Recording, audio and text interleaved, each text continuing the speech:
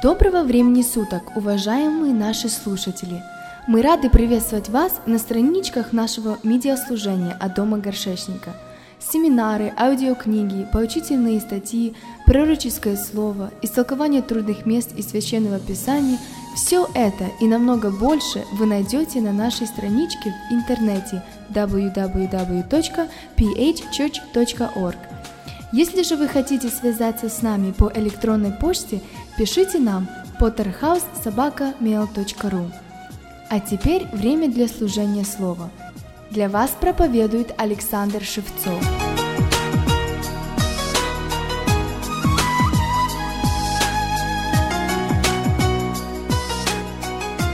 Дорогое собрание, скажем, слава Господу.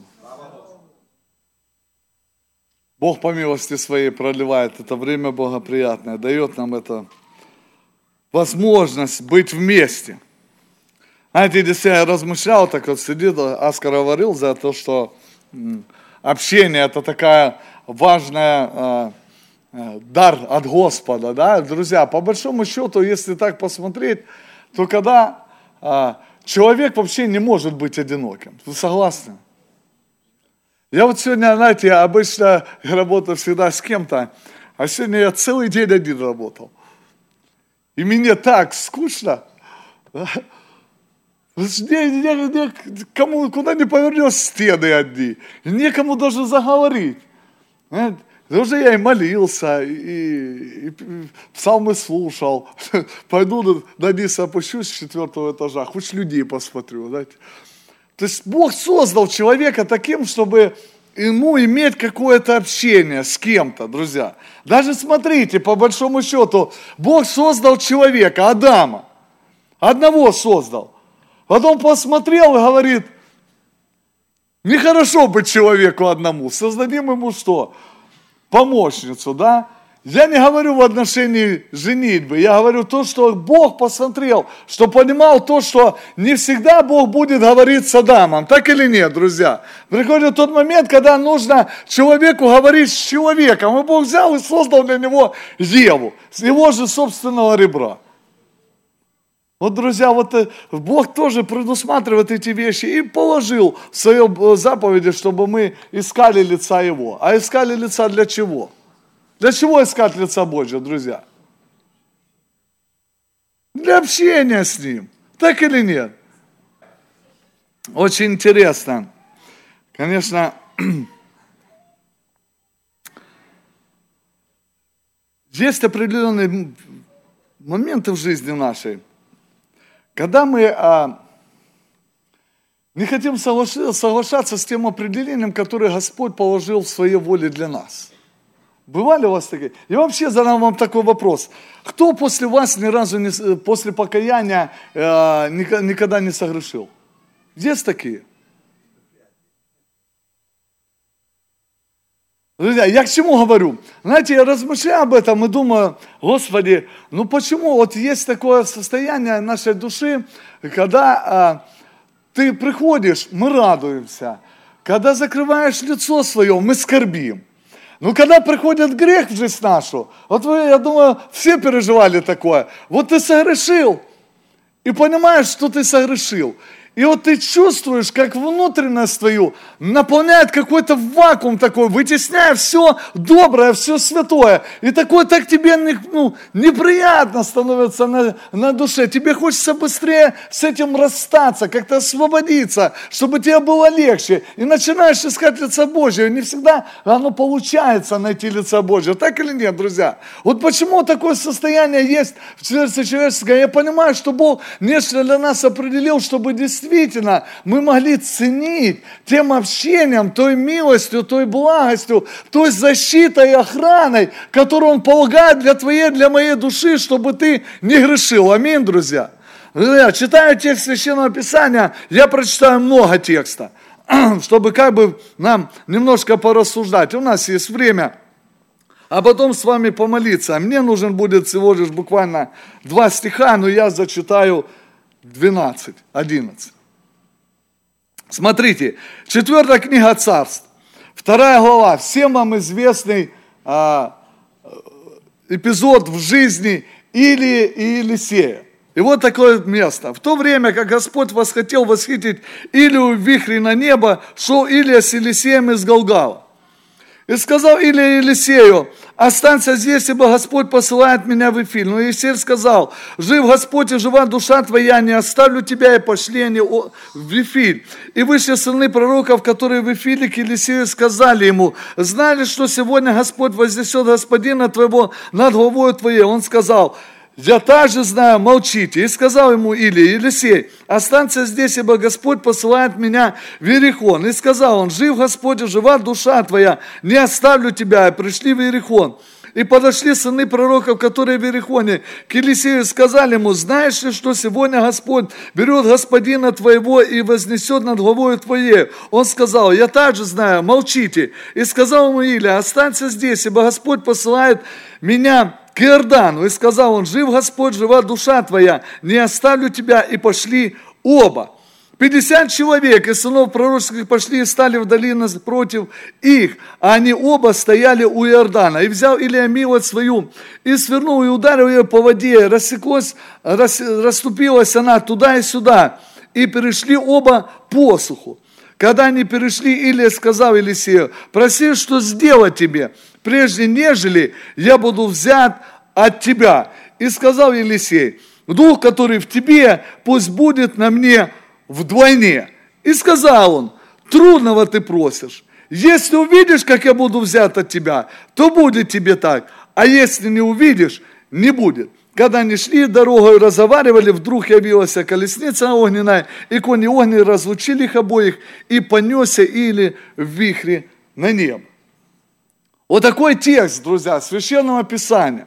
И Писание четко говорит, самое интересное, друзья, что если посмотреть в этот текст и вникнуть, Бог повел Илию с Елисеем по определенным местам в израильском народе и привел его к Иерихону, туда, когда бы я сам себе рассуждаю, думаю: Господи, ну понятно, в Галгал понятно, в Вифиль понятно тоже, в Иерихоне, ну тоже как бы своего рода понятно, ну почему ты именно определяешь для того, чтобы взять Илью от этой земли, чтобы он перешел за Иордан. И перешел не просто через Иордан, а перешел посуху. То есть это было, знаете, и для Елисея есть определенные тоже как бы такие испытания, потому что по большому счету в Елисее нечто было, нечто он жаждал, нечто он переживал, и чего он хотел, он не мог сразу высказать это Илии, так или нет, друзья, не хотел высказывать до того момента, пока сам Илия не задал ему вопроса. Очень интересно. Знаете, это трудно, друзья, когда ты носишь в себе определенное какое-то свое желание, трудно носить его и не высказывать его вслух. Так или нет, друзья? Но Елисей имел эту способность от Господа. Почему, друзья? По той причине, что некогда Бог сказал Илии, говорит: возьми и Елисея помажь вместо себя во пророке. Друзья, очень интересно было сказанное слово, и мы все знаем историю Елисея, что Илия проходил мимо и просто кинул в его сторону что? Мелодь. И тут Елисей понял, что это не просто жест, который ему сделал Илия, а это есть призыв от Господа. Что делал Елисей? Елисей сделал одну вещь, которую мы, друзья, с вами по большому счету не всегда хотим делать, друзья. А что он сделал? Написано, что он был при 12-й паре волов. Он орал землю, друзья. И что он делает? Он делает элементарные вещи. Он берет волов, заколает в жертву. Хотя Илии он сказал, что он Илии сказал, кто помнит? Да, пойду попрощаюсь. Пойду попрощаюсь с моими родителями, позволь мне. Или ему отвечает: что мне и тебе, я тебе что-то обещал. Нет, ничего не обещал. И он пошел, и он понимает, что это призыв. Он делает одну определенную вещь. Он берет, друзья, и И все свои концы, все свои мосты, которые его связывали еще с прежней жизнью, он берет их и разрушает. Он берет этих волов, заковает их на жертву и делает не просто с этого сплуга, за которым был. Он сделал этот жертвенник, принес это, раздал это все своим рабочим и пошел, друзья. И что делал Елисей, скажите мне, на протяжении всего времени, пока Бог не захотел взять Илью в небеса? Он ему служил. Ваня говорит, он поливал ему, давал воду на руки и лилии, и все. Вы помните, когда пошли эти цари, да, говорят, если тут из пророков Божьих, говорят, да есть, говорит, Елисей тот, который подавал воду на руки Илии. И вот, друзья, очень интересно, вот два мужа совершают путь, идут в Галгала, и Илия ему говорит, оставайся здесь. Оставайся здесь. Другими словами, он говорит, тебе будет хорошо. Друзья, нам бывает хорошо или нет? Друзья, почему Галгал? Я не буду удаляться, особо вникать в это. Но многие понимают, что, понимаете, Галгал это само место, там, где Иисус Навин обрезал израильский народ, который ходил по пустыне. Друзья, оно есть прообраз того, что каждый из нас, приступающих к Божьей благодати, мы получаем с вами прощение, освобождение, и мы не хотим дальше куда-то двигаться. Нам прекрасно, друзья, в таком состоянии. Почему? Да по той причине, что за нас все заботятся. Нам прекрасно находиться в этом месте, потому что за нас заботятся. С тобой носятся, за тебя переживают, тебе продают пищу, а ты сидишь как младенец, и тебе все хорошо. Тебе не надо больше никуда двигаться. Тебе прекрасно наблюдать, когда вокруг тебя все суетятся. Друзья, ну что самое интересное, что во всяком месте, куда они ни проходили, везде были сыны пророков. Везде были те, которые были способны нечто узнать от Господа. И что они делают? Они подходят к Елисею и говорят, ты знаешь? А ты знаешь? А ты знаешь, что вот сегодня будет то-то и то-то с тобой? Говорит, знаю. Друзья, я вот действительно, вы знаете, вот интересно, вот когда ему сказали сыны пророческие, говорит, ты знаешь ли, что сегодня Господь твоего господина вознесет вихрь над тобой? Что отвечает Елисей? Молчите, я знаю. Откуда знал? То есть он не просто был, да?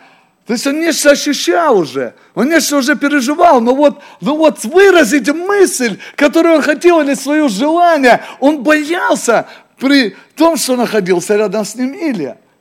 Друзья, они идут в Вифиль. В Вифиле то же самое повторяется, оставайся. Он говорит, не хочу, с тобой везде пойду. Ты готов с тобой идти? Приходят к Иерихону и везде посвящают одни и те же сыны пророческие. А к Иерихону пришли, друзья, а там они просто сыны пророческие, а их целых 50.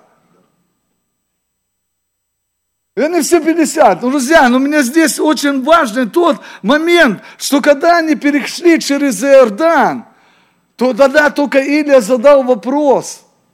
Елисей, пока есть время, проси, что тебе дать.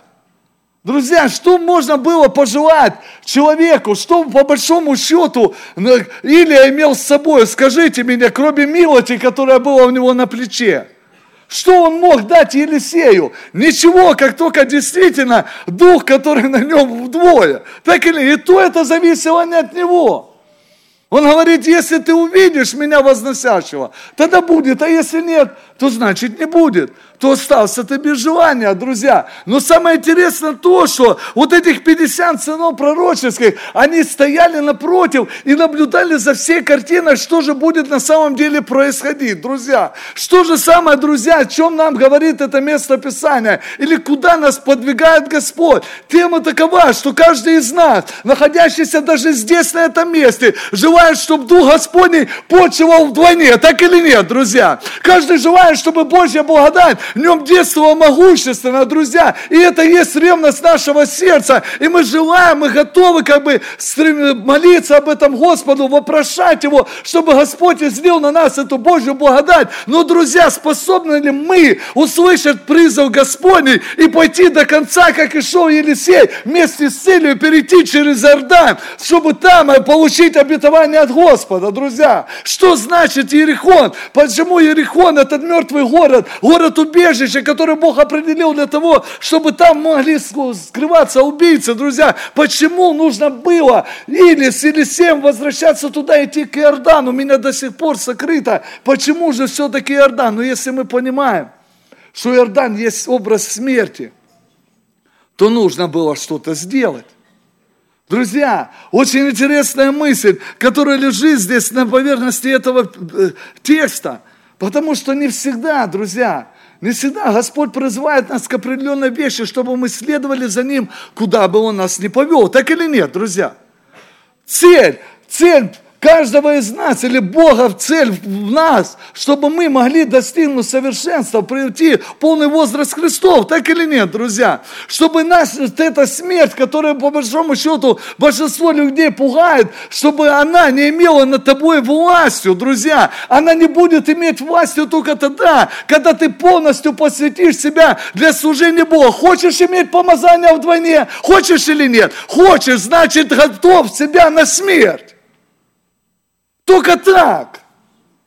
Поэтому Елисей, он понимал, что прежде чем попросить у Илии что-то, ему нужно перейти через этот Иордан, пройти сквозь эту смерть, которую каждому из нас, друзья, предстоит встретиться. Так или иначе. И вот эти 50 пророков, они стояли в стороне, наблюдали, что же будет. Всегда будут те люди среди народа Божия, которые будут наблюдать за тобой издалека и смотреть, способен ли ты будешь перейти этот Иордан, способен ты будешь совершить Божье определение в жизни твоей. Или они дождутся того момента, когда они скажут: ага, ты не перешел. Но Илия, чему ж, знающий голос Божий, он подошел просто. Он знал, что с ним всегда Господь. Он взял милость, ударил ее по воде. И этот Иордан остановился или разошелся, друзья. И они пошли по слуху. Пошли по слуху, эти наблюдают и думают, что же дальше будет. Ну, интересно, друзья, вы когда-нибудь ходили, когда только вода ушла, ходили по этому месту? А? Как вам, приятно ходить было? Да вы идете, сразу начинаете грузнуть. Так или нет? Мы еще по детству, было у нас там такое, ставок, мы его шахтный называли. И там дамба стояла. А мы очень любили раков ловить. И мы заметили одну особенность, что вода стоит в дамбе почти впритык. Мы доплыли до этой дамбы, посмотрели, смотрим. А воду держат просто деревянные затяжки, так вставленные одна в одну. И мы смыкнули. Давай вытащим их. Давай пару штук. Это ж какой уровень упадет. Все сольется. И давай, вытащили. Наверное, затяжки 3.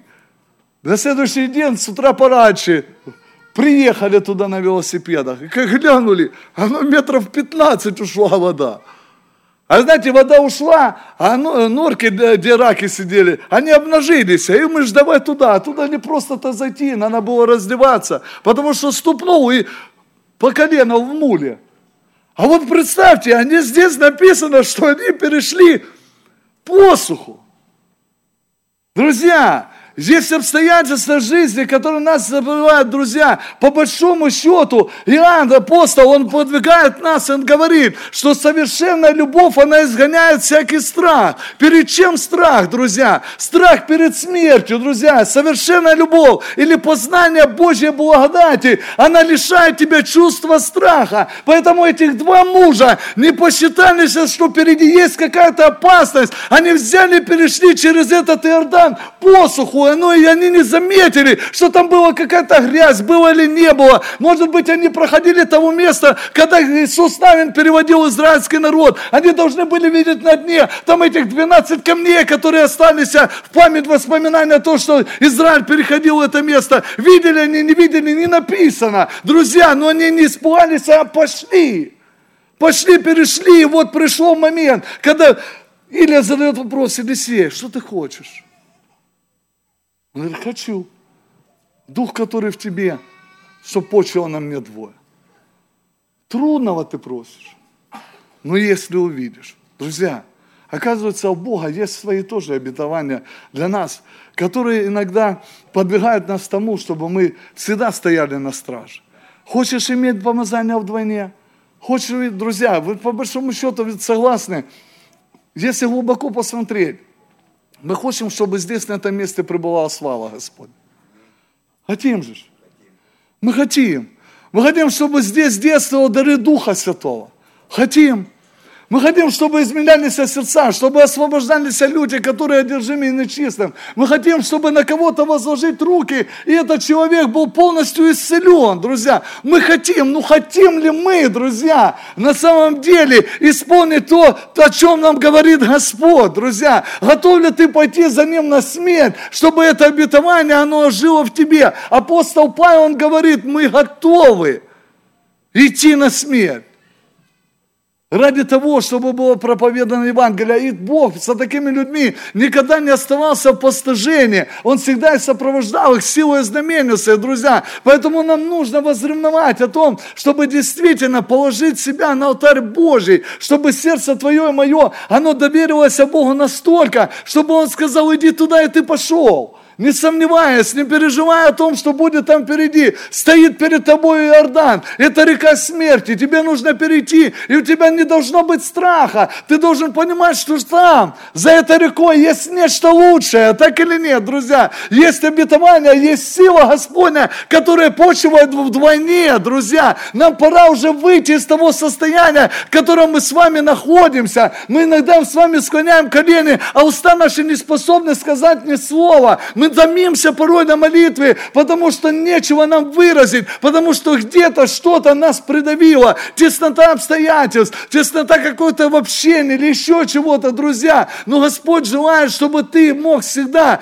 быть способным прославить Его имя. Аминь, друзья. Если ты будешь способен к этому, если ты будешь отдавать свое желание сердца именно в это направлении, то в твоих устах всегда будет звучать благодарность Господу. Аминь, друзья. Тогда будет твое сердце наполнено молитвой к Богу живому, потому что ты будешь знать, что Он поистине есть живой, тот, который отвечает, тот, который помазывает тебя, который изливает свою благодать в двойной мере, чтобы мог ты потом вернуться назад, перейти через Иерихон, через Иордан, вернуться и подойти к этим пророческим сынам, которые падут перед тобою, друзья. Очень важно, потому что не раз и не два Господь нам говорил на этом месте, что будут таковые, которые злословят вас, но придет время, я явлю славу свою, они придут и поклонятся и скажут: здесь Господь. Аллилуйя Ему, друзья. Всегда будет такое положение людей, когда тебя люди будут ревновать, говорить о том, что ты безумен ради каких-то своих идей, каких-то поступок, но ты должен быть безумен ради Христа. Аминь, друзья. В твоем сердце должен гореть всегда огонь, и может быть люди тебя на сегодняшний день не понимают тех или иных действиях, но есть всемогущий Бог, аллилуйя Ему, друзья, который понимает внутренность твою и направляет все мысли, твои движения для того, чтобы ты исполнил волю Его. И когда Он начинает прославляться тебе, люди со стороны, они приходят к тебе и кланятся, и говорят: а может пойти поискать? А может его взял и где-то на гору поставил? И ты понимаешь, что человеку надо к тебе подойти и что-то сказать. Хоть что-то. Чтобы расположить твое благорасположение к себе. Друзья, да поможет нам Господь, чтобы мы действительно, имея этот пример, не оставались в Галгале, где было обрезание, не оставались в Вифиле, где есть хлеб, не оставались в Иерихоне, друзья, но и шли за Иордан. За Иордан, то, чего нам не хочется. И находили Божье присутствие, Божью благодать, чтобы действительно, если тебя Бог подвигает к чему-то, чтобы в нашем сердце не было стеснения и обращения на то, что, а как обо мне люди подумают? Да не важно, как о тебе подумают люди. Важно, самое главное, как подумает о тебе Господь. Как ты предстанешь перед Его всемогущим лицом, и как ты будешь давать отчет, потому что Он скажет: ты, сын, дочь, я тебе говорил не раз и не два, сделай так или иначе. А ты не будешь оправдываться и скажешь: Господь, я не мог это сделать, потому что я считался с мнением тех, которые окружают меня, друзья. Да поможет нам Господь взирать только на славу, на величие Божье. Как Ваня говорил, эта женщина, она понимала, что если сейчас раскроют, и если кто-то из толпы, которая теснила Христа, которая окружала Христа, узнает ее, потому что она лечилась во многих врачей, если они узнают ее, что она находится среди людей и делает вокруг себя нечистыми, да они ее возьмут просто и побьют камнями. Но она не взирала на это, друзья. Ее было желание прикоснуться к краю одежды, потому что положила вот это в сердце в своем цель. Цель достичь Христа и притронуться к Нему, друзья. Вот это и есть самое главное. Елисей положил в сердце своем, молчал на протяжении всего времени. Но когда он узнал, что его Господь будет восхищать, или его господина, он положил и сказал в сердце своем: попрошу, если задаст или вопрос, что тебе дать? Попрошу помазания вдвойне, друзья. Нам очень нужно, надо, друзья, находить в себе подобных людей, которые, может быть, шли бы впереди нас, чтобы мы у них могли научаться чему-то, чтобы мы приставали к этим мужам сильным, поливали им воду на руки, чтобы мы могли от них нечто черпать, чтобы потом, когда придет определенный момент, и они будут вставать в стороне, ты можешь сказать: то, что на тебе, дай мне вдвойне. Аминь, друзья. Давайте об этом помолимся. Возревнуем, что Божья благодать, она была живое детство у нас. Аминь. Аллилуйя тебе.